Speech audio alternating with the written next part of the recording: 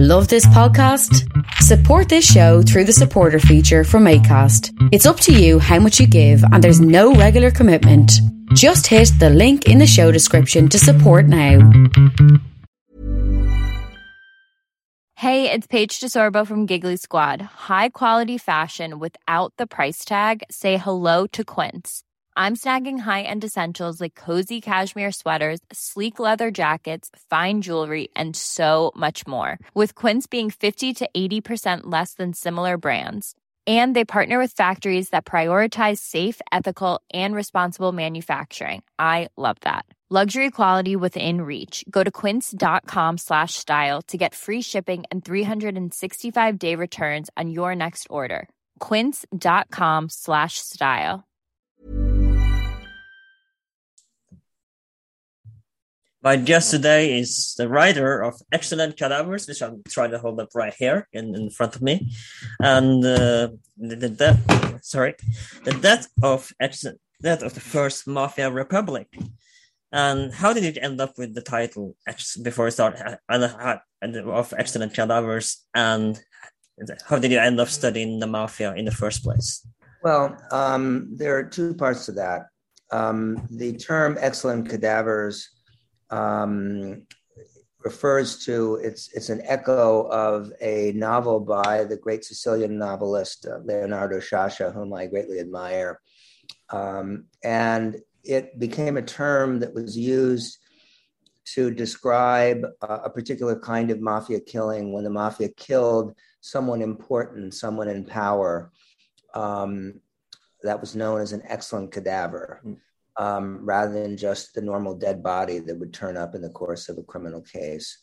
And that seemed an evocative, important title because one of the things that distinguishes the mafia from other forms of crime is its relationship to power and its ability to draw on institutional power and people in legitimate business and politics to gain both protection and power.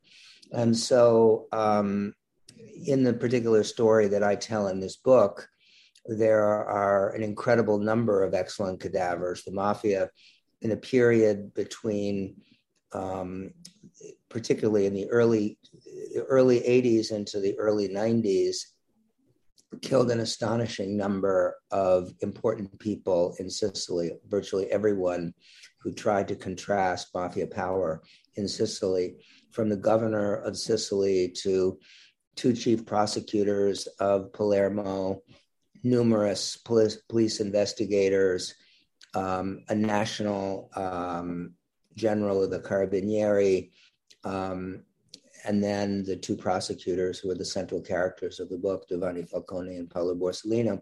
So Excellent Cadavers figure very heavily in the book, but they also convey this idea of the relationship between power, political power, and mafia. The subtitle, the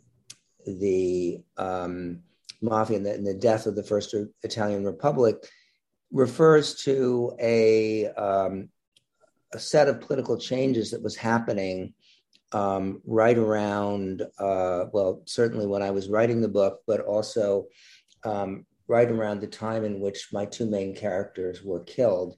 It's one of the main sort of theses of the book that these assassinations come about at a time of epochal change in Italian life.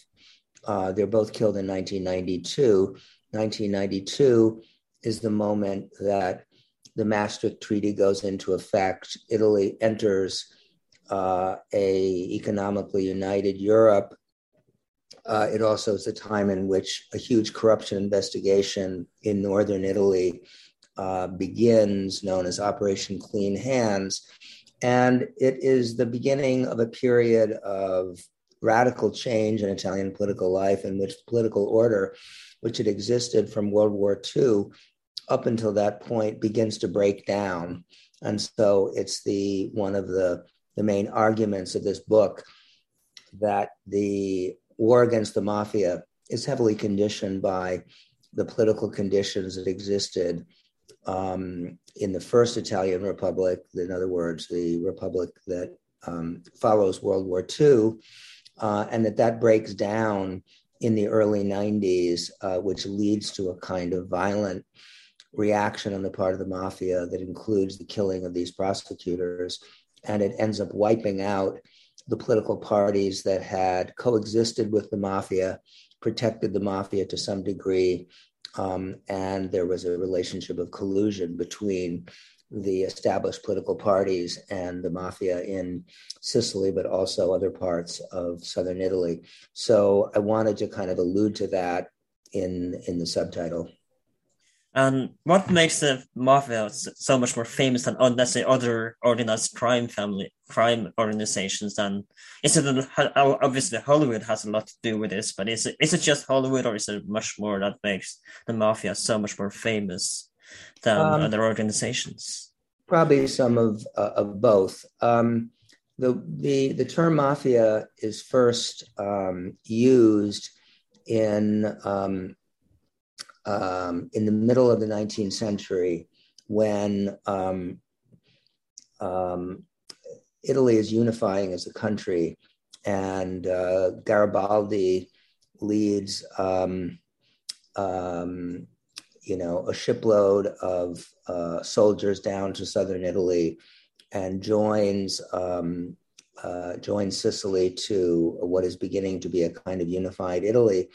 And as northern soldiers and northern bureaucrats begin to try to organize life down in Sicily, they encounter a kind of crime that they hadn't encountered before, and encounter a kind of crime that was very stubborn and difficult to deal with, in which the criminals would seem to enjoy an unusual degree of protection and impunity.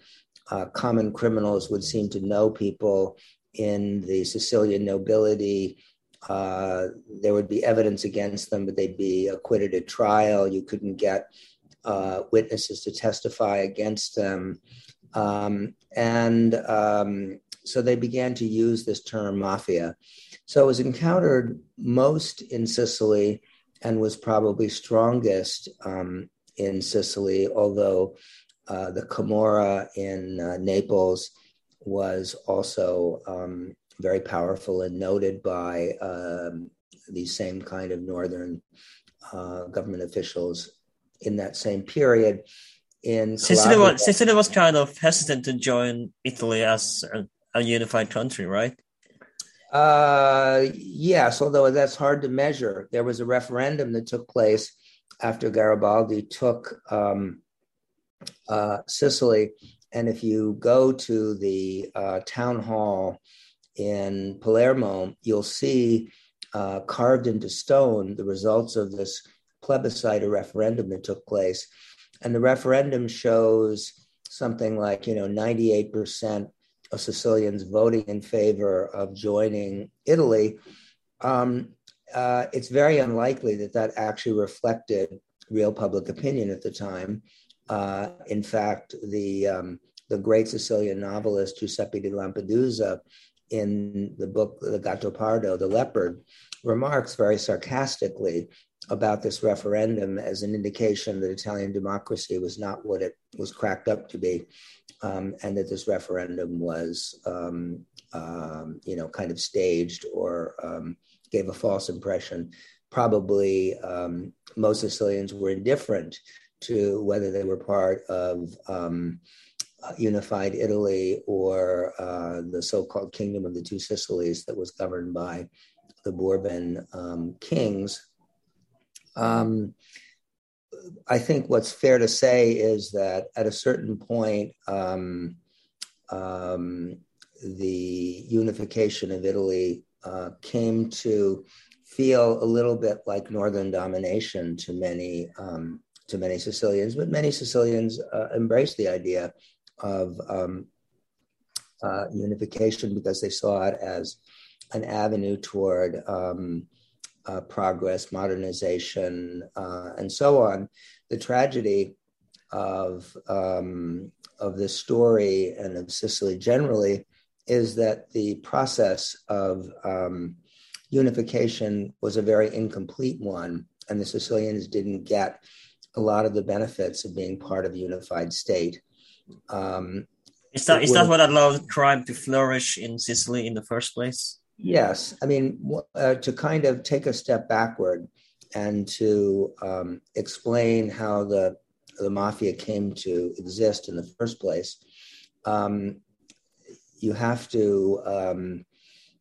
imagine that in the first half of the 19th century, Sicily is run by a small number of aristocratic families who own many large estates. These aristocrats live in fancy palaces in Palermo or even in Naples, which is then the capital of the Kingdom of Two Sicilies. These estates are run by sort of estate managers who are there locally. The peasants who actually farm the land have almost no power and no rights. And justice is handed out in a rather rough and ready fashion, in many cases by armed guards who guard these estates and collect the proceeds of the estates. What happens is, and during this period, which is really almost feudal in nature, it is literally illegal to sell land in Sicily up until the first decades of the 19th century. So you have a kind of situation of an economy that's frozen in a feudal system. It's a little bit like what the Soviet Union was before glasnost and perestroika. Then suddenly you open up this economy. Land becomes something that you can buy and sell. And you have these large estates that are run from a distance by aristocratic owners, but run in practice. The actual physical control of the estates is in the hands of these camp guards, who are people with shotguns and little armed, people who help them do their work. These people are thought to have been kind of the first mafiosi, people who are in a position to actually physically control the land. And as land becomes available for sale, in some cases, they move in and they take advantage of some of the opportunities to a situation in which there's a kind of, suddenly you introduce capitalism into an area of great wealth, but very few administrative controls and little tradition of rule of law. And so you suddenly see these cases that the Northerners who began trying to govern Sicily noted in their reports in the 1860s and 70s, where an aristocrat would visit his estate in rural Sicily and be actually held prisoner and kidnapped by his own armed guards, and then suddenly sell off a piece of the land to one of these characters. So the mafia gets its origin in a kind of disorderly introduction of capitalism into what was a static feudal society. In that way, as I said, it kind of resembles what happened after the collapse of the Soviet Union, in which suddenly you introduce a kind of savage capitalism into a place that hadn't known it, and it becomes the law of the jungle, in which the Wild West. Yeah, the strongest predator ends up taking the bounty. So that was what was happening in the second half of the 19th century, when these groups kind of began to flex their muscles and make themselves known. And, then it changes over time. The other thing that is interesting and worth noting is that the mafia has generally coexisted with democracy. Democracy, to some degree, favored the establishment of mafia-type groups because it was a way of securing political protection and power. These people were powerful figures in their communities, and among the things they had in their power was to move votes in one direction or another. And so a person in power, somebody, remember that in the late 19th century in Italy, only a small percentage of the population actually had the right to vote. So if you could move a few hundred votes in the direction of this or that candidate, you could become quite a powerful figure. So these mafia figures were often in a position to be political power brokers, and therefore, if they got into trouble, were under investigation, that politician could intervene and have a police investigator transferred to another area, have an investigation quashed, have somebody released on bail, that kind of thing. So that's now we talked about this a little bit earlier, and I'm not sure if that was still about to mention, but would you call mafia unnecessary evil? Pardon me? Would you call the mafia unnecessary evil? No, I wouldn't. There's nothing necessary about it. It's I think one of the things that's important to keep in mind is that the mafia is a product of history, and like anything in history, it has a beginning and an end. It's the product of a specific set of circumstances that arose. The Giovanni Falcone, one of the main characters of my book, said, the mafia is a human phenomenon, like human phenomena has a beginning and an end. And so I think this idea that the mafia, this was something that even in the early 1980s, some Italian politicians would say, we just need to keep the mafia within its natural physiological limits, as if it were something that was inevitable, or what you were saying, a necessary evil. That's essentially capitulating to the idea that the mafia will be a powerful force in society. So the question is... In the Japanese government kind of do this to, I believe, Yakuza is a Japanese organized crime family. That may be. I don't know enough about the Yakuza to make a comment on that. But obviously, political powers in lots of places have found it convenient to come to terms with organized crime people rather than fight them very hard. Mm-hmm. You can see that, for example, in somewhere like Mexico, the attempt of a recent Mexican president to conduct a war against narco traffickers ended up leading to a total bloodbath. So obviously it's complicated. But the fact is that it's one of the kind of main theses of my book, that when the Italian state has been determined and united in combating the mafia, it can be quite effective. The mafia has enjoyed a kind of myth of invincibility that has benefited it and led in many cases to judges and police officials just sort of throwing up their hands and deciding, well, they mostly kill criminals, so let's not get too worried about it. And I think that's a huge mistake, because the mafia phenomenon in Sicily, but also in other parts of southern Italy, has led to a kind of permanent underdevelopment of that region, has stunted the life possibilities of the people that live in that region. To give you a little bit of an idea of what I'm talking about, I have a friend who lives now in New York, who grew up in a town called Torre Nunziata outside of Naples, and his father ran a nice hotel in the area. And when his father died, he expected to take over the hotel and run it. And within about a week of inheriting this property, he found himself with a gun to his head, in which a local gangster was explaining to him where he would need to, launder his linen, where he would need to buy his towels, where he would need to do this and that. And he decided to sell the hotel and get out of there because he didn't want to live in this fashion. So that tells you what a smart, ambitious young person, how they, perceive their options operating in a world in which these people are the most powerful players in your economic system.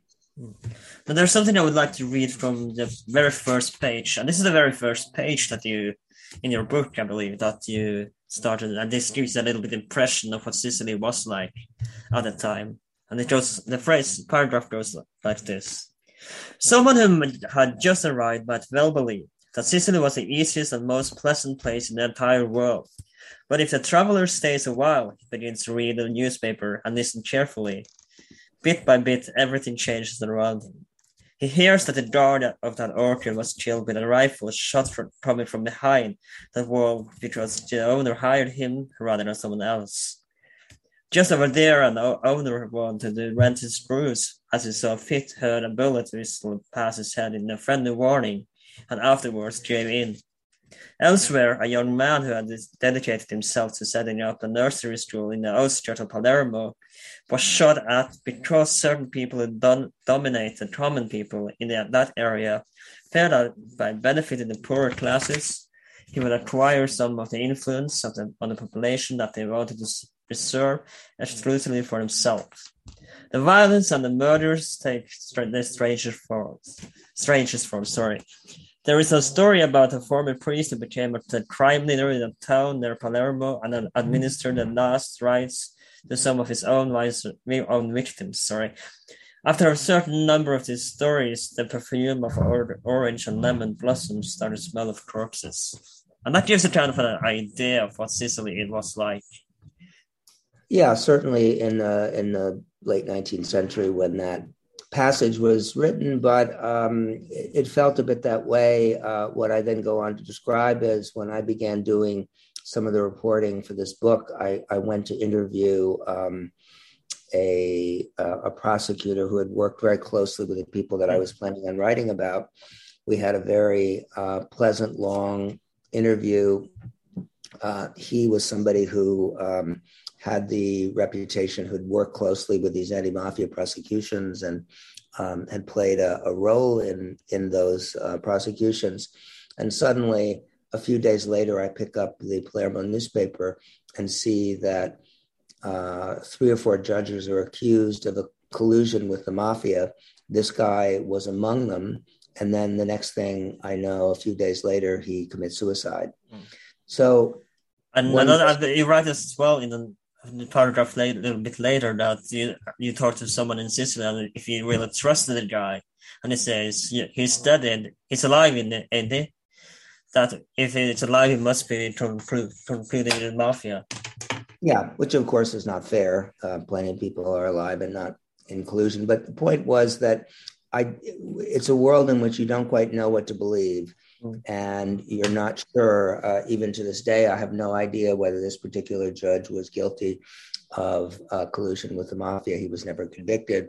Oftentimes, people will spread rumors about somebody in order to,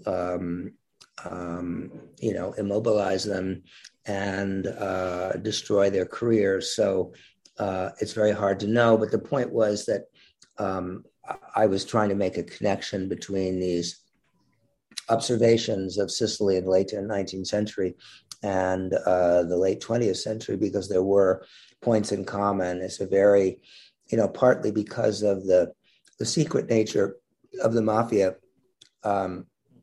You were often, as an outsider, at a loss to try to understand and interpret the way this world works. And one of the prosecutors I wrote about would sort of refer to, because the mafia doesn't talk about what it does, it speaks through code, it speaks through actions, it speaks through symbolic, a kind of symbolic language. And this prosecutor was particularly able in reading that code, and the mafiosi themselves are very good at reading those kinds of signals.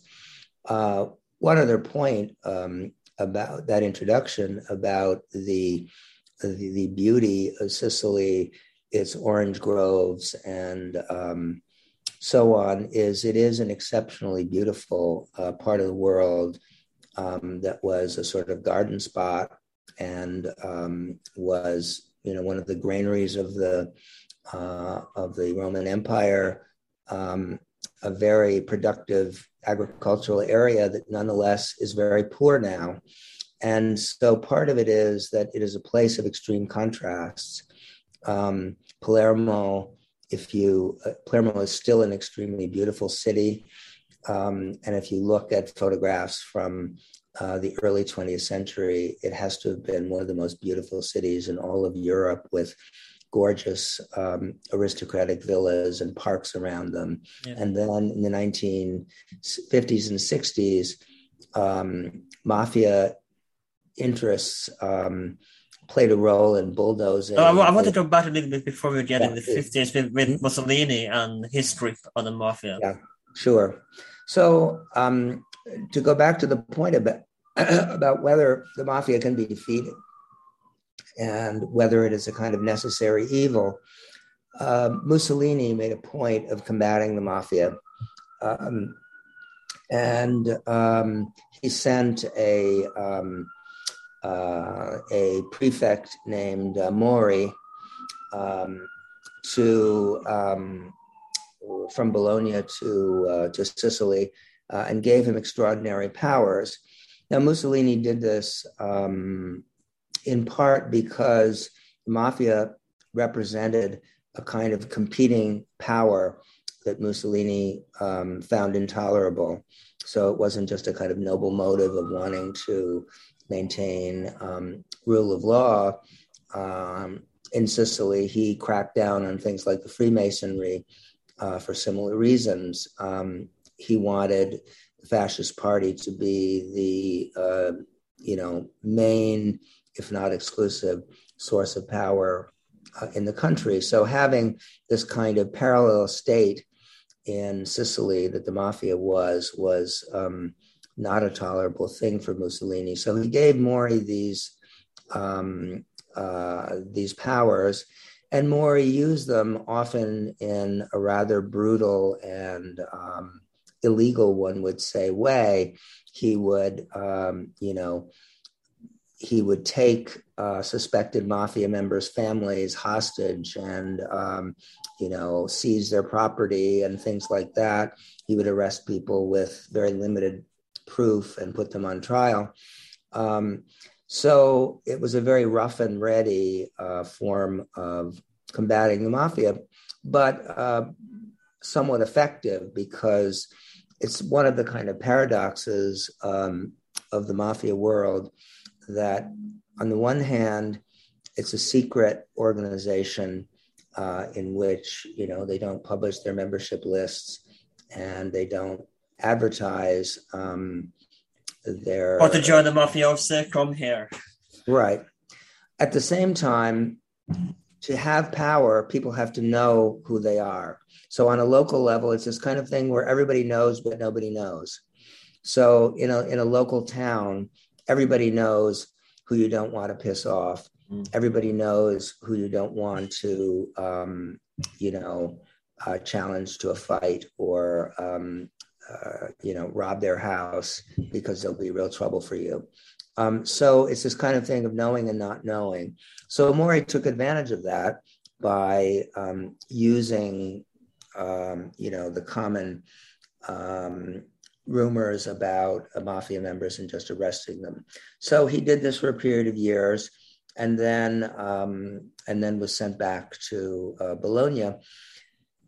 It's not clear how effective this was. One of the, some of the studies of the war against the mafia during fascism shows that one of the effects of it was to lower wages in agricultural labor.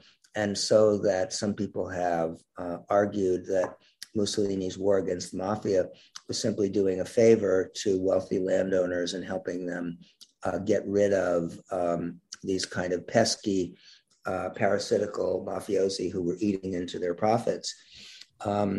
So that it didn't have, but many of these people who ended up actually playing an important role after World War II were sent to prison or into internal exile during the fascist period. So it disrupted mafia business to a degree. That ends up changing with World War II and the period after that. And of course, we skip a huge part of the book. And if you haven't read this book yet, I would highly recommend that you do to get a deep dive into the mafia world and the war against the mafia. But so we just get the tip of the iceberg in this episode, I'm sure. But I want to go with after World War II, we get two new political parties in Italy that dominate the political agenda. And that would be the Christian Democrats and the Reds, or the Communistic Party. And then if you know a little bit of mafia history in Italian modern history, you know that if I mentioned Democrazia Cristiana, of course it screams corruption. But what made the Christian Democrats so corrupt in the first place, and how did they get so much power? Well, I think it's important to take one step back to set the scene for the Christian Democrats. With the invasion of Sicily in 1943, when the Allies, mainly the Americans and the British, invade Sicily, they have the problem of who to install in power. They want to get rid of the fascists, but they also don't want the communists coming to power. And so local powerful people, some of them mafiosi, some of them connected to the mafia, are likely candidates to fill that void. They were fought by the fascists, so they were not fascist, and they were certainly not communist. The mafia did a good job of infiltrating the Allied occupying force. One of the interpreters to the American governor general in Sicily was an important mafia boss, Vito Genovese, of the Genovese crime family in New York. And a number of mafia figures were installed as mayors of towns. It's unclear how much the Americans knew about these mafia connections, but it's pretty clear that they didn't look very carefully at this or consider this as much of a problem. So you had these people who were in a position of power as World War II ends. And then you have the Cold War, in which the world looked like it's dividing between communism and American-backed capitalism, and the left wins a very big victory in local elections in Sicily in 1947, and then a Sicilian bandit named Salvatore Giuliano ends up killing dozens of Sicilian peasants who are celebrating this victory of the left. And so you see mafia figures or criminal figures operating as kind of political enforcers to help stave off the rise of socialist communist parties that are growing in the post-war period. Now, the Communist Party was one of the biggest communist parties in Europe, right? It was the biggest. It became the biggest. In 1947, the socialists were very big, but soon the Communist Party became the largest force of opposition in the country and the largest communist party in Western Europe. And so the US was terrified of that. Conservative forces in Italy were terrified of that. And the Christian Democrats emerged as the most credible conservative party. They enjoyed the support of the Catholic Church, which was the strongest institution left standing after the collapse of fascism. And it's important to point out that not all of the people, like the main leader of the Christian Democratic Party, Alcide De Gasperi, was not a corrupt man. He was a very principled and honorable guy. But in places like Sicily, compromises were made. And so many people, and I spoke to somebody who was involved in these discussions at the time, where they were debating, do we let this or that person into the party? This person is rumored to be close to the mafia. This person is rumored to be in the mafia. And the general sense was, hey, look, the communists have their support from the Soviet Union. They have their tough guys. We need our tough guys if we're going to prevail and win. So they made a series of compromises at a local level, which people at a higher level decided to turn a blind eye to. And this then became a consolidated part of the way power was exercised in Sicily, and not only Sicily.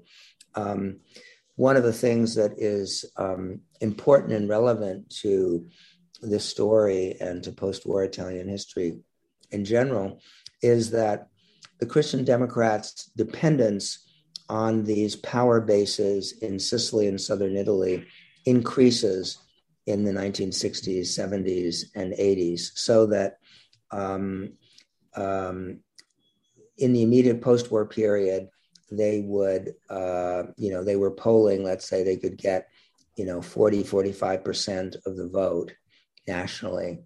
By the 1970s and late 70s and early 80s, their support in northern Italy is shrinking below 30%, but their support in southern Italy and Sicily is well above 50%. So suddenly they became much more dependent on these power bases in the south of the country. And therefore, asking too many questions about who your supporters are in Sicily or Calabria or Naples is not a winning move if you're in the Christian Democratic Party. So, for example, one of the most egregious cases in the 1960s, the Italian parliament conducted a big investigation into the mafia. And the name of one of the mayors of Palermo, Salvatore Lima, was mentioned dozens of times in this report as being a politician especially close to the mafia. During his time as mayor, an incredible number of building permits were issued to people who were basically just lending their name to mafia firms that were tearing up the city and building, cheap high-rise apartments. And this politician, Salvatore Lima, then becomes a close confidant and lieutenant of Giulio Andreotti. Andreotti was a politician from Rome, had no connection to the mafia, but he was a rising figure in the Christian Democratic Party. And to be a powerful figure in the Christian Democratic Party, he needed votes and he needed support in different parts of the country. He decides to make Lima a member of his entourage. And by doing so, that means when they hold a party congress, he has a lot of votes. And that allows Andreotti to be a powerful figure in the Christian Democratic Party, allows him to become prime minister 7 times, even though he personally may not have had anything to do with the mafia. He's choosing not to look too closely at who Salvatore Lima is and who Salvatore Lima's friends back in Palermo are. So that's kind of the way the system worked. So how much involvement did the mafia have in Italian politics? Well, that's a matter of dispute, but quite a lot. The fact is that for years, certain politicians pushed for legislation that would have made it much easier to combat the mafia. Legislation similar to racketeering laws that exist in the United States, where the mafia is was also very present at that time. Laws that would allow you to convict somebody as a member of a criminal association rather than having to demonstrate that they pulled the trigger in a particular murder. It's a crime of association. There were laws, to create witness protection programs so that people who were part of these organizations could testify and acquire a measure of physical safety and impunity for testimony.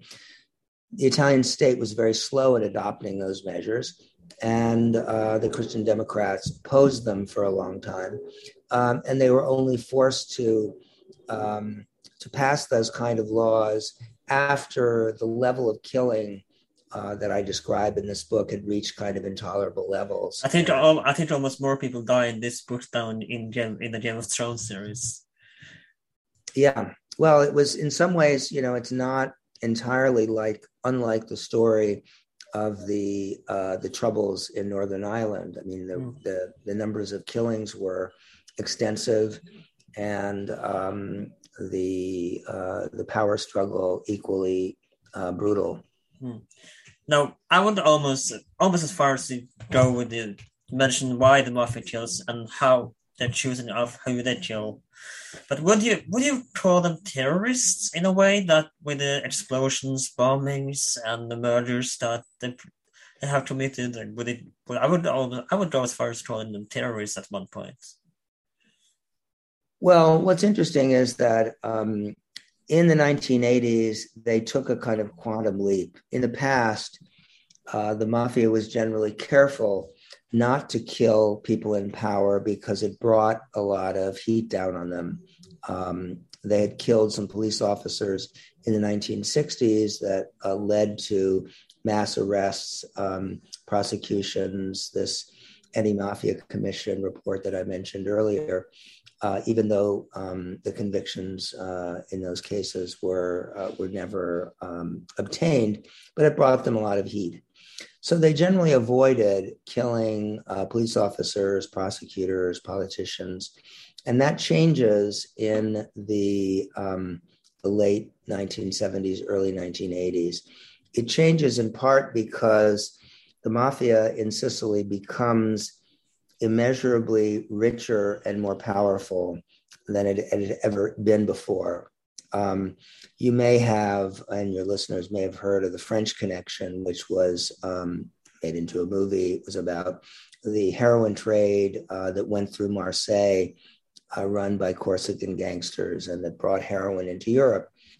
The French Connection gets kind of shut down in the early 1970s, and the Sicilians move into the space that had been occupied by these Corsican gangsters, and they basically take over the heroin trade of Europe. And suddenly, police officials in Sicily become aware that something new is happening. They, for example, find suitcases full of dollars or of heroin on the luggage things in airports, and they realize that Sicily is becoming a center for the heroin trade. They begin looking for and eventually finding heroin refineries, drug refineries that are in Sicily, so that the Sicilians are actually refining heroin on their territory. Giovanni Falcone, one of the main characters of my book, very shrewdly, because in this period of the 70s, you couldn't get mafia people to talk to you. He begins realizing that the mafia, as it expands internationally, is having to depend on foreigners who are not as reliable and is not as bound by the laws of silence or omertà that the Sicilians are. So, he arrests a Belgian courier, they arrest a guy in France. Yeah. They question him, and they find out that the French chemist that used to work for the French Connection is now working in Sicily for Cosa Nostra. So they begin to the mafia has gone into the heroin business in a way that had never been before, and it is rich in a way that's never been before. There was one mafia witness who referred to something called the House of Money, La Casa dei Soldi, in which an entire apartment was just like filled with cash. They had so much cash they didn't know what to do with it.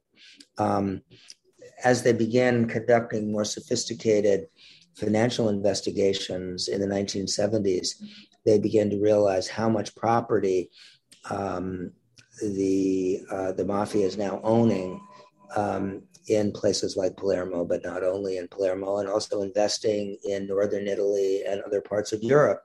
The mafia has changed its profile and become international, become rich beyond all imagining. And so at that point, they feel almost omnipotent. And the idea that some poorly paid police inspector in Palermo is going to interfere with their plans becomes an intolerable thing. So they murder one of the police inspectors who conducts one of these early investigations. They then murder his successor, and they begin kind of moving up the chain. They murder one of the prosecutors who signs off on one of the early mafia cases in the late 70s in Palermo. And so essentially they try to establish the principle of, if you mess with us, we'll kill you. Very simple. So don't mess with us.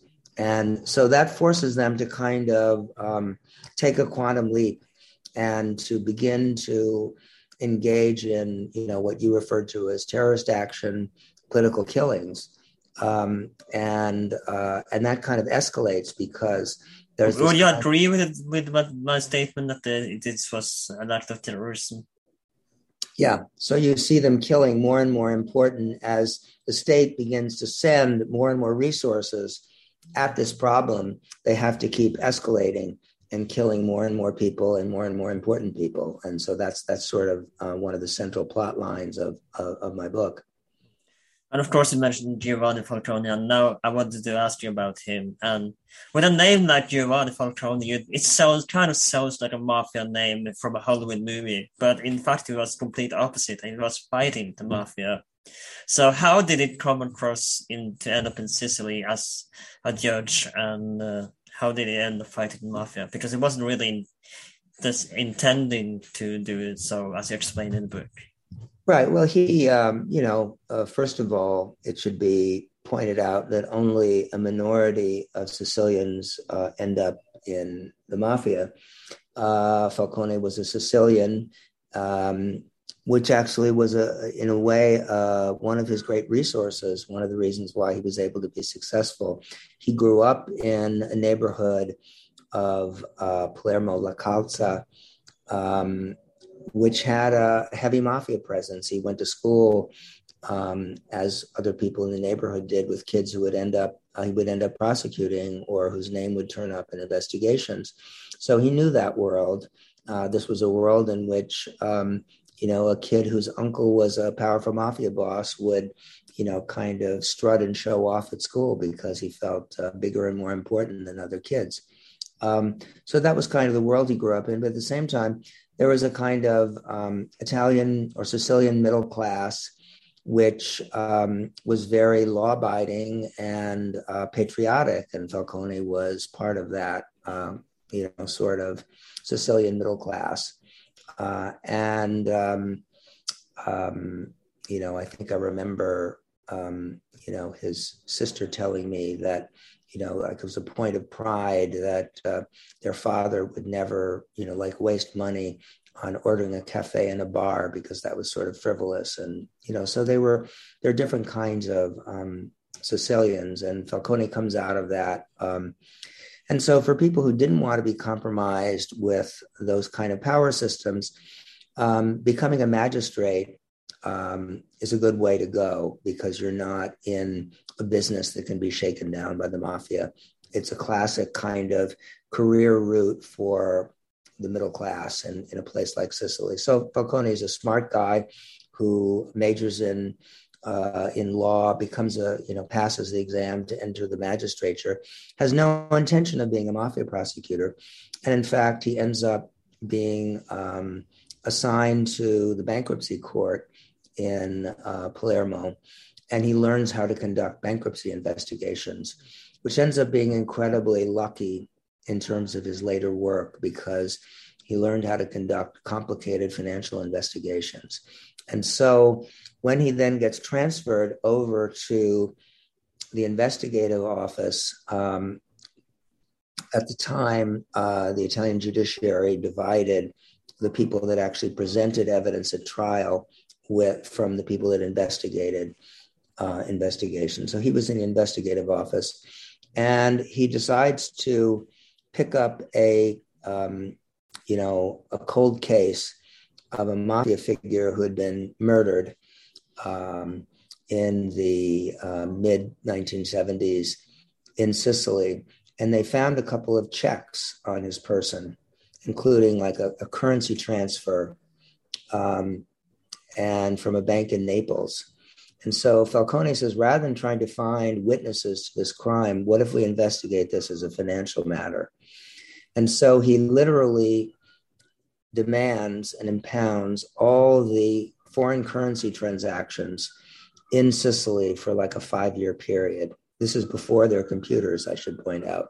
So they're having to literally go through thousands of pieces of paper and try to reconstruct financial relationships between certain people.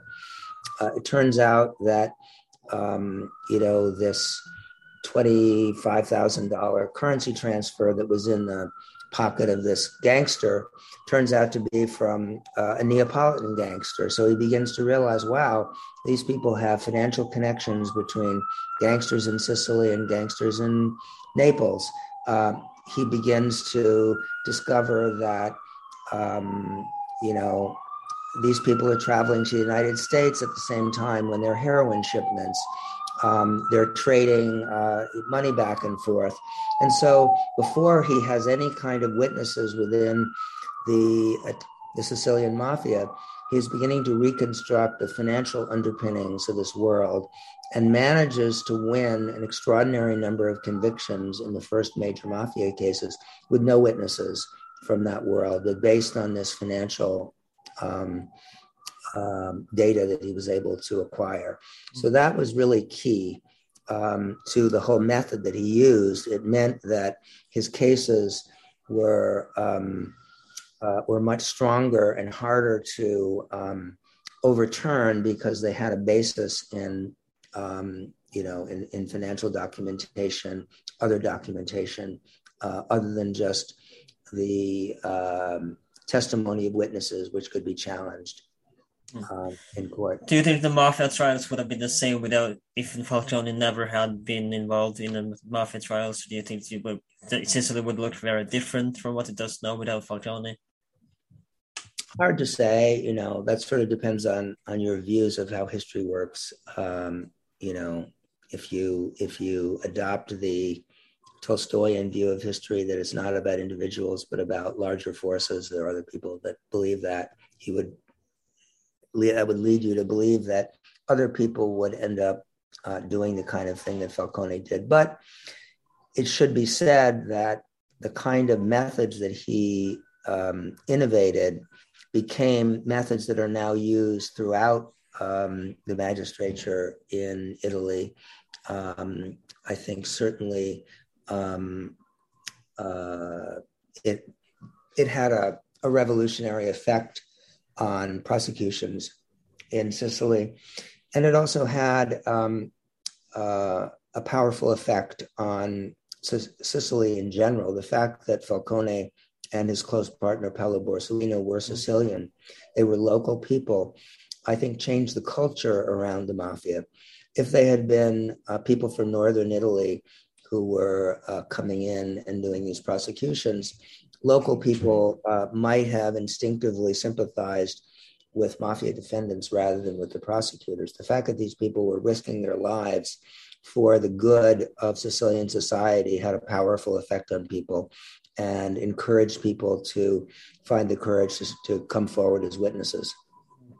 Now, before we move on to Tommaso Buscetta, which I'm sure everyone expects to know a little bit about mafia, it's a bit criminal not to talk about him. But before we do so, I would like to talk about the P2 and what is the mafia involvement and what does this have to do? What is the P2 and what does this have to do with the mafia? Okay, so the P2 Masonic Lodge was a secret Masonic lodge founded by a very strange individual named Licio Gelli. Gelli was a fervent fascist during the fascist period. He joined the Republic of Salo, which was the kind of puppet state that Mussolini set up with Hitler's help in northern Italy after the collapse of fascism. So only the really diehard fascists continued fighting after the fall of Mussolini, and Gelli was among them. He spent time in Argentina, where many fascists and Nazis ended up settling and had a relationship with Juan Perón. He had a mattress factory in Arezzo, Sicily, and Tuscany. And he put together this secret Masonic lodge in which he managed to recruit an astonishing number of powerful people, both within the Italian government and in Italian business. A lot of the people who were leading figures in the Italian secret services, generals in the Italian army, admirals, bank presidents, government ministers, the editor of the country's largest newspaper and its owner, Silvio Berlusconi, who was then its TV magnate, later to become prime minister, were all members of this association. There is debate about what the P2 did and what it meant, but clearly, they tried to make a breakaway government of sort. Yeah, I mean, what many people suspected was that it was almost like a kind of shadow government that would step in the event of a communist, coming to power. Clearly, it had a very sort of strong anti-communist thing, and Gelli wrote a paper which he called the Plan of Democratic Rebirth in Italy, which was a kind of presidential republic in which his people would be prominent. What is certainly true is that he had an undue amount of influence, and he had corrupted important parts of the state. People in the secret services were feeding him information, which he in turn could use to influence or blackmail people in power. The connection with the mafia is an extremely interesting one, and comes out when your listeners may or may not remember who Michele Sindona was. Michele Sindona was a Sicilian banker who ended up becoming... the guy that kidnapped himself, right? Pardon me? He eventually the guy that kidnapped himself to try... Yes, he kidnapped himself. Yeah. So what happens is that Sindona has a bank in Italy, and he buys a bank in the United States. The bank in the United States goes belly up and bankrupt, and it leads to an investigation into fraud. Sindona is in all sorts of trouble, and then his Italian bank is in receivership, and Sindona is putting a lot of pressure on Italian politicians to whom he's given money to save him from bankruptcy. And it's not working. And the inspector who is liquidating his bank in Milan is especially intransigent and refuses to back this rescue plan. As a result, Sindona hires an American gangster to first threaten and then kill this bank inspector. So that happens in, I think, 1979. Sindona, after that, disappears because everyone suspects it's pretty obvious who has commissioned this professional hit on this poor bank inspector. So Sindona goes missing, and he claims that he's been kidnapped by terrorists. He is then spirited back from New York, where he disappears, where he's been living in a fancy New York hotel. And people in the American mafia and the Sicilian mafia, who are in fact first cousins, managed to spirit him back into Italy. And he spends 3 months in hiding, pretending to be kidnapped and issuing, various statements that sort of echo the kind of statements that hostages in, being held by the Red Brigades or something would make. But clearly they were sort of fairly transparent blackmail threats directed at people in power in Italy. If you don't give us what we want, I will have to tell everything I know about, this and that. Finally, Sindona realizes that it's not working, and he ends up being sent back to the United States under a false name. And then he gets a doctor who's been helping him hide, shoot him in the leg so that it looks as if he's been injured trying to escape. All of that was staged. So this whole thing, so at a certain point during Sindona's fake kidnapping, police are watching out for a courier to deliver one of these ransom requests to Sindona's lawyer in Rome. And they arrest this guy who turns out to be the nephew of one of Palermo's biggest construction companies and somebody who is a first cousin of one of Palermo's biggest mafia bosses, who is also one of Giovanni Falcone's main defendants. So suddenly they realize that. How did they discover that this was a fake kidnapping? Does he confess, or does he? Well, it just becomes totally obvious. He's been, when they eventually begin to figure it out, one, his story never made any sense.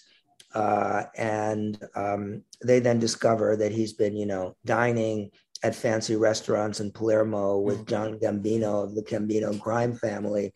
He's been staying in a fancy hotel in Catania, the bill being paid by one of Catania's, main construction companies, which is mafia connected.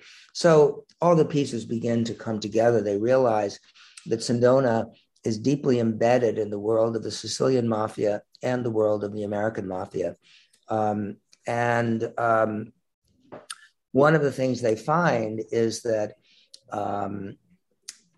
in the pocket of this doctor who shoots Sindona in the leg to help him, mimic a real kidnapping, they find a ticket to Arezzo.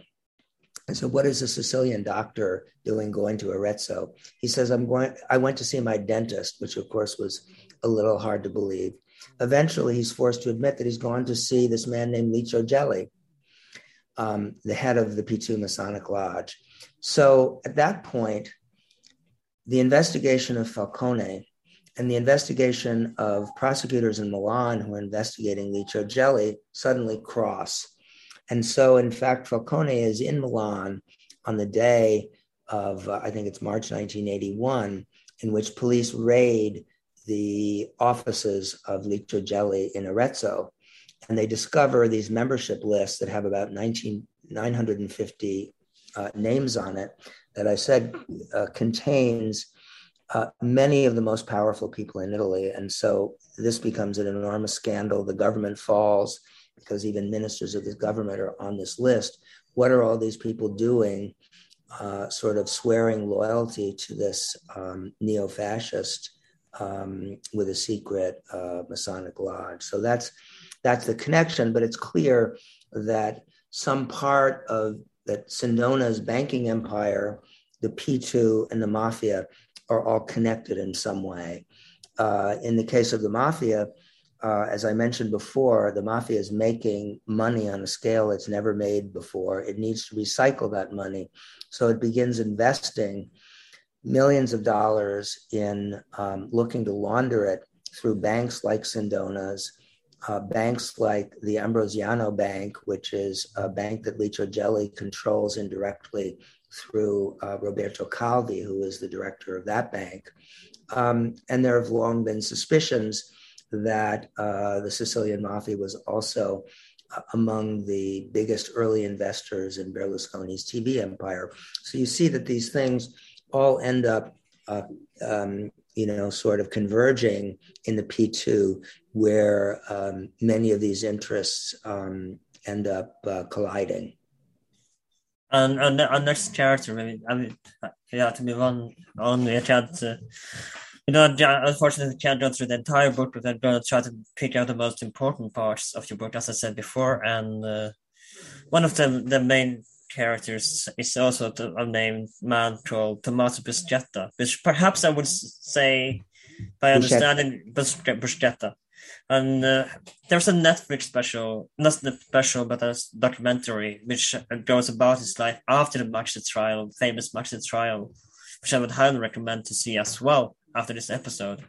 But how important is he to mafia prosecution and the Maxi trial in itself, and what makes him want to talk to and be the police? Buscetta is an important person because although he was not the head of a major mafia family, he was so-called the boss of two worlds. Yeah, he was a major figure, and he was very close to a lot of important people in the mafia. He clearly had a long experience in the heroin trade. He divided his time between Sicily and South America. He married a Brazilian woman at a certain point. He was very close to a lot of the leaders of the old Palermo Mafia families who end up getting wiped out and exterminated by Salvatore Riina and the Mafia of Corleone, which become dominant in the late 70s, early 80s. So Buscetta, as the Corleonese Mafia began hunting down and killing the people who are important in the main Palermo Mafia families, they began hunting for Buscetta, and they kill a lot of Buscetta's relatives, an astonishing number of them, including children of his who have nothing to do with the mafia at all. So Buscetta is on the run, and he's somewhere in South America. And police in Brazil arrest him. They extradite him to Italy. He actually tries to kill and poison himself before he returns to Italy. They save his life. He's brought back to Italy. And interestingly, he begins to be questioned by Giovanni Falcone, and Falcone is actually able to get him to talk. That's important. I want to ask, because if anyone is familiar with, crime and organized crime, when you talk to the police, it's considered a rat. Would you say he was a rat, or would you? That would have been that the Sicilians would have used the term infame, which is a traitor. And so yes, but remember, this is a person whose children have been murdered, whose I think over a dozen of his relatives were hunted down and killed. So at a certain point, the old rules about... You can understand why he chose to tell. Yes. So this is a person who is, his only possibility of revenge is by talking. And so he begins to talk to Falcone. And because he's had access to some of the most powerful people in the mafia, a couple of heads of major mafia families, because Buscetta was considered to be highly intelligent. And so even though he didn't have a leadership role, people at the highest level consulted him, talked to him, shared their thoughts with him.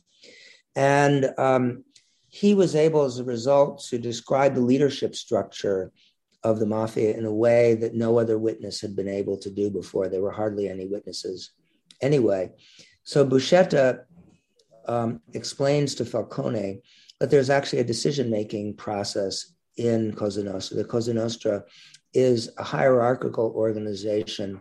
Is this the first time we get to hear the word Cosa Nostra and confirm that the mafia is a real thing?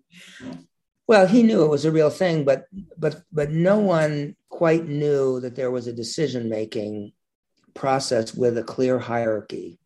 And so that, for example, the mafia would not consider killing a police inspector or a prosecutor without the commission, the heads of the mafia, signing off on it and agreeing to that. So what it does is it allows Falcone to make the case that the mafia is a hierarchical organization like a corporation in which you could hold the CEO or the board of directors responsible for things that the company does, and that the mafia functions in a way that is somewhat analogous to that. And so that becomes a crucial piece of the architecture of this big case that Falcone and his colleagues bring in the mid-1980s, known as the Maxi trial of Palermo. How long does the interrogation of Buscetta go? Several weeks, and then continues on for years. You often, what happens is you have to go back to a witness when you've learned later things. So they talk on and on for years, but the important stuff is over a period of weeks. Now, the Maxi trial itself is, how many does get prosecuted? How does the Maxi trial go? And if you're interested, there is, again, clips on YouTube, and you get to recognize some. I was watching them after I was reading about the Maxi trial, and then you do recognize some of the dialogue you put in the book as well when you watch the clips on YouTube. But how does the Maxi trial proceed? Well, so they do something really unprecedented in the Maxi trial, in which they indict over 400 people in one case. They're essentially indicting the whole organization, its leadership structure, and hundreds of its members at the same time, on the theory that this is a unitary organization that functions as an organization. Cut off the head of the snake and the rest. Right. Well, and a lot of the body as well. So again, it's based partly on Buscetta's testimony, but also on all this other stuff, the financial data they have, and all these relationships that they've built over a period of many years. And in order to conduct this trial, they actually have to build a massive courtroom, which is almost like the size of a sports stadium. But this is built specifically for the Maxi trial, built right? Specifically for this. It still exists right in the center. Is it still used, or is it? Yes, it's still used. So it's a little too big for most trials, but there was room for 400 plus defendants in cages and an audience to attend, and judges and witnesses and so forth. So this trial took place and took about a year to conduct, and ended up leading to an extremely high number of convictions. And was really revolutionary, because they were able to hold many of the heads of Cosa Nostra responsible for many of its worst crimes. It should be stressed that some of the lead defendants, the people at the top of the pyramid, were tried in absentia because they were fugitives of justice. Somebody like Salvatore Riina, who was believed to be the boss of bosses, was not at the Maxi trial, but he was convicted. Michele Greco, who was also one of the members of the commission, however, was at the trial. But it was remarkably successful, both in terms of obtaining convictions, but also, I think, of respecting basic rule of law. There was something like 120 people who were acquitted because of insufficient proof interestingly, a number of those people were gunned down and killed almost as soon as they were released from prison. So clearly, they were obviously guilty. They were obviously mafia members who, had enemies in the organization, but there wasn't sufficient proof to convict them at trial. So it was a great triumph. But then the war against the mafia kind of took a step backward after that. So what does this mean for the career of Falcone? Does it step up? Because like part of the book, it seems like it should have gone the other direction than it did, and he should have been a career booster from Falcone being able to. Yes, you would have thought that somebody who had engineered such an incredible triumph would have been made Minister of Justice or placed in charge of mafia cases. Instead, it goes rather in the opposite direction. Yes, instead it worked in the opposite way. So what happens is after trial was over, Falcone's boss, who was a man named Antonino Caponetto, who was an older magistrate, decides to retire. And he received assurances from the body that governs the Italian magistrature that Falcone would succeed him. That would be a dream job for Falcone, right? As the head of the Palermo office, the anti-mafia pool of Palermo. Instead, they double-cross him, and the Consiglio Superiore della Magistratura, the governing body of the Italian magistrature, picks somebody else for the job, a guy who has no background in prosecuting the mafia and who is very skeptical about these big kind of prosecutions. Would that be Moreno Mieli? Pardon me? Moreno Mieli? Yes, Mieli. So prosecutions of mafia cases kind of grind to a halt, and Falcone then is very frustrated and unhappy. Then all sorts of other strange things happen, like somebody begins sending anonymous letters to various people accusing Falcone of sort of dirty dealings.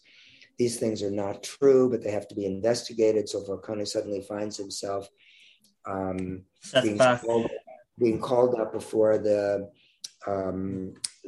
governing body of the magistrature and having to defend himself. He's fully exonerated, but meanwhile, here's this person who should be held up to a position of... Should be a hero of the country.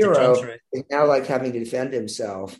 And I remember it was in that period when I began thinking, I remember when I was in Italy during the summer in which those hearings were taking place, and I knew enough about the mafia phenomenon at that point to think this story is going to end very badly. And Mieli is already kind of pissed off because he as well got threats and he believes Falcone is the one that sent the threats, right? And it doesn't go well for the Mafia Commission at all after the Maxi trial. No, and so eventually, in frustration, Falcone ends up leaving Palermo and taking a job working for the Minister of Justice at the time, a man named Claudio Martelli, that many people back in Palermo see as a very strange compromise on Falcone's part. Why would you go leave Palermo? You're abandoning your job. Martelli and the Socialist Party that he was a part of were considered to be corrupt, not particularly enthusiastic about the war on the mafia. But Falcone has made a very shrewd move in which he succeeds in sort of winning this minister, Martelli, over to his side. And Martelli ends up pushing through a series of legislative reforms that Falcone has been urging, the creation of a kind of super prosecutor's office in Rome that would oversee organized crime investigations in all of Italy, and things of that kind. And then he uses his influence in Rome to the Maxi trial. Italy, as you may know, allows for 3 levels of adjudication, so that even if you've been convicted of a crime, you are not definitively convicted until 2 more appeals courts have signed off on the conviction. And so this maxi trial doesn't a lot of mafia goes free as well? That been so the mafia has benefited from this because they have a good friend on Italy's highest court who has chosen to review many of the most important mafia cases. And he was a man named Cordova, who was known as the sentence killer. It's unclear what this man's motivation was, but he would always seem to find some small technical violation in mafia cases that he would use to overturn these convictions. And so the mafia was counting on this guy overturning the convictions in the Maxi trial case. And Falcone uses his presence in Rome and the influence that he's gaining to force this man, Cordova, not to review the Maxi trial. And so the case goes to a different panel of judges to review. The convictions are upheld in its final appeal. And that seems to seal his death and the death of several other people. The mafia, according to various mafia witnesses, is furious that these convictions have been upheld, and they decide that the people they hold responsible will pay. And so in March of 1992, they murder Salvatore Lima, who was then Prime Minister Andreotti's man in Sicily, which I remember at the time was very, very puzzling. Like, why would the mafia kill a politician who was rumored to be one of their closest allies in power? We now know it was because they were expecting Lima to use what influence he had in Rome to get the Maxi trial overturned. They then kill an important businessman in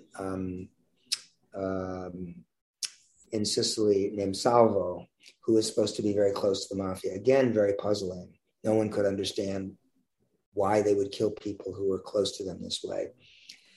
And then they killed Falcone, and it started to become more clear. So I want to talk about the death of Falcone before I want to talk about, isn't this where he creates the Italian FBI as well, when he just sent to Rome? Or how did you talk about a little bit about the Italian, how the Italian sort of version of FBI was made? Right. Well, they set up. I mean, they set up an office in Rome known as the Super Procura, which still exists, which is a way of coordinating organized crime cases. It makes a lot of sense because these groups have relationships between one another, and having a centralized database for the information. You know, in other words, criminals in Calabria and Sicily are sending people up to, Milan and Turin to invest in legal businesses and to buy up businesses and things like that. So information is gathered in cities in northern Italy, end up being extremely useful to investigations,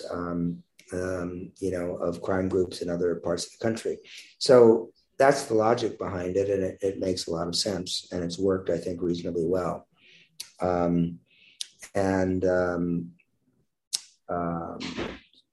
So it's just a form of coordination, but cases are still handled locally by local prosecutors as well.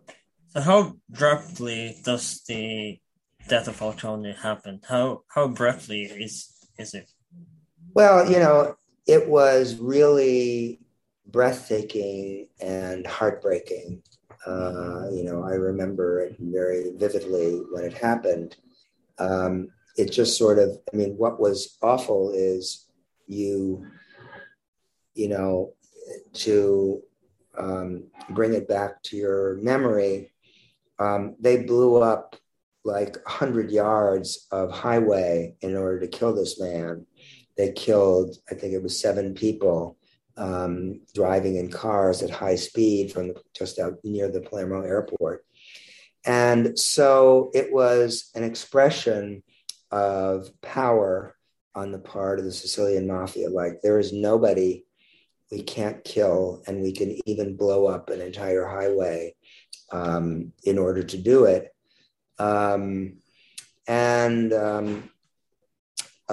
So on the one hand, it was incredibly painful and poignant. He was also killed with his wife and his bodyguards. It was an awful, awful business.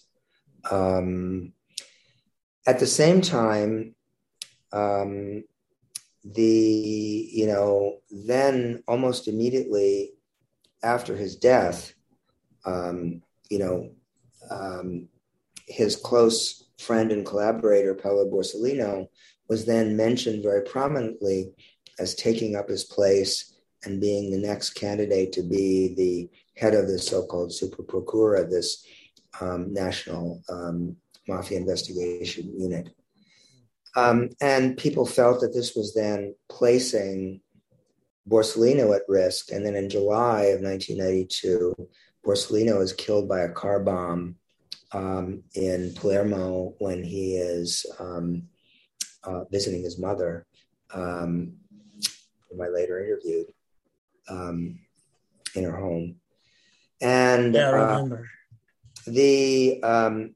And so the reaction of many people, for example, Antonio Caponetto, who is their boss, was quoted after Borsellino's death saying, "It's finished, it's all over, it's finished. Everything is finished." But somebody like Buscetta, who was then questioned by magistrates, said, actually, the mafia is in trouble. They wouldn't do this if they weren't, this is a sign of weakness and not of strength.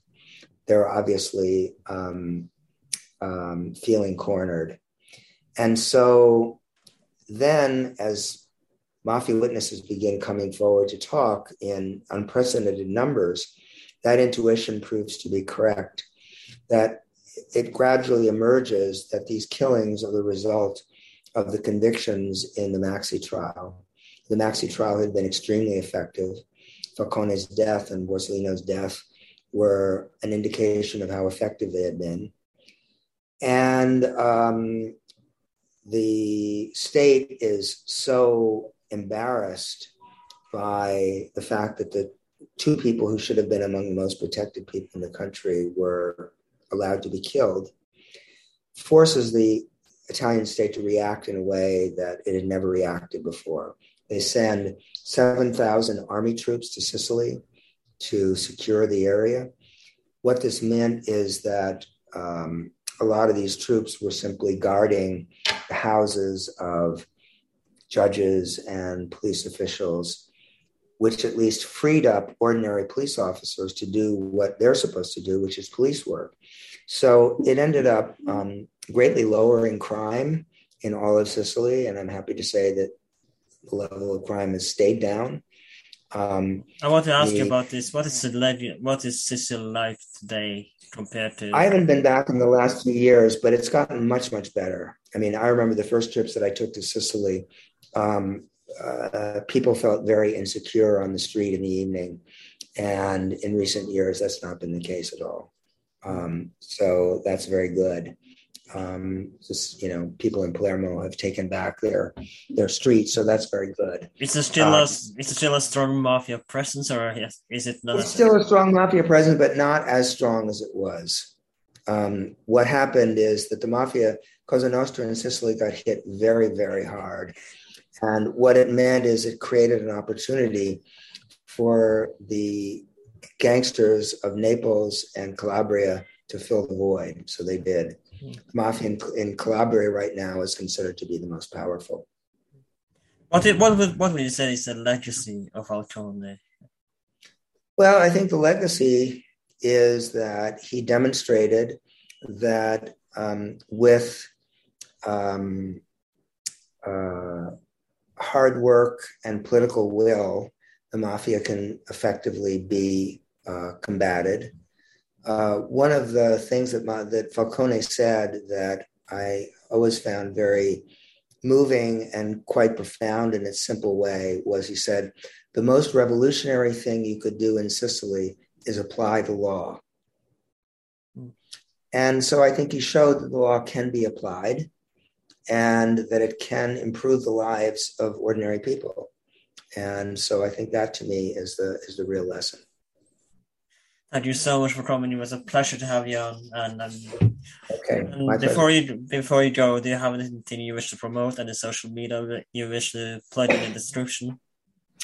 No, of course. I urge people to read my book, Excellent Cadavers. I think it holds up quite well. It's definitely a page turner, and I would highly recommend people to read it as well. So, but other than that, they're welcome to follow me on Twitter. I don't tend to tweet that much about organized crime these days, but anyway, I am on Twitter. So, where can people buy your book if they're interested? Well, probably easiest place is Amazon, whatever feelings one may have about the empire of Jeff Bezos, but it's available pretty widely in places that are, where it's easy to get books online. So, thank you very much for coming. And okay. My name is Alan. This has been Well.H12. We are available on Instagram under Well.H12. Please consider rate us 5 stars on Apple Podcasts if you wish. You don't have to. It doesn't have to be 5 stars, but please consider rating us. If you like this podcast, please like, share, and subscribe. We are available wherever you can find us, on YouTube, Spotify, Apple Podcasts, and more. My name is Anand, and I'll see you next time.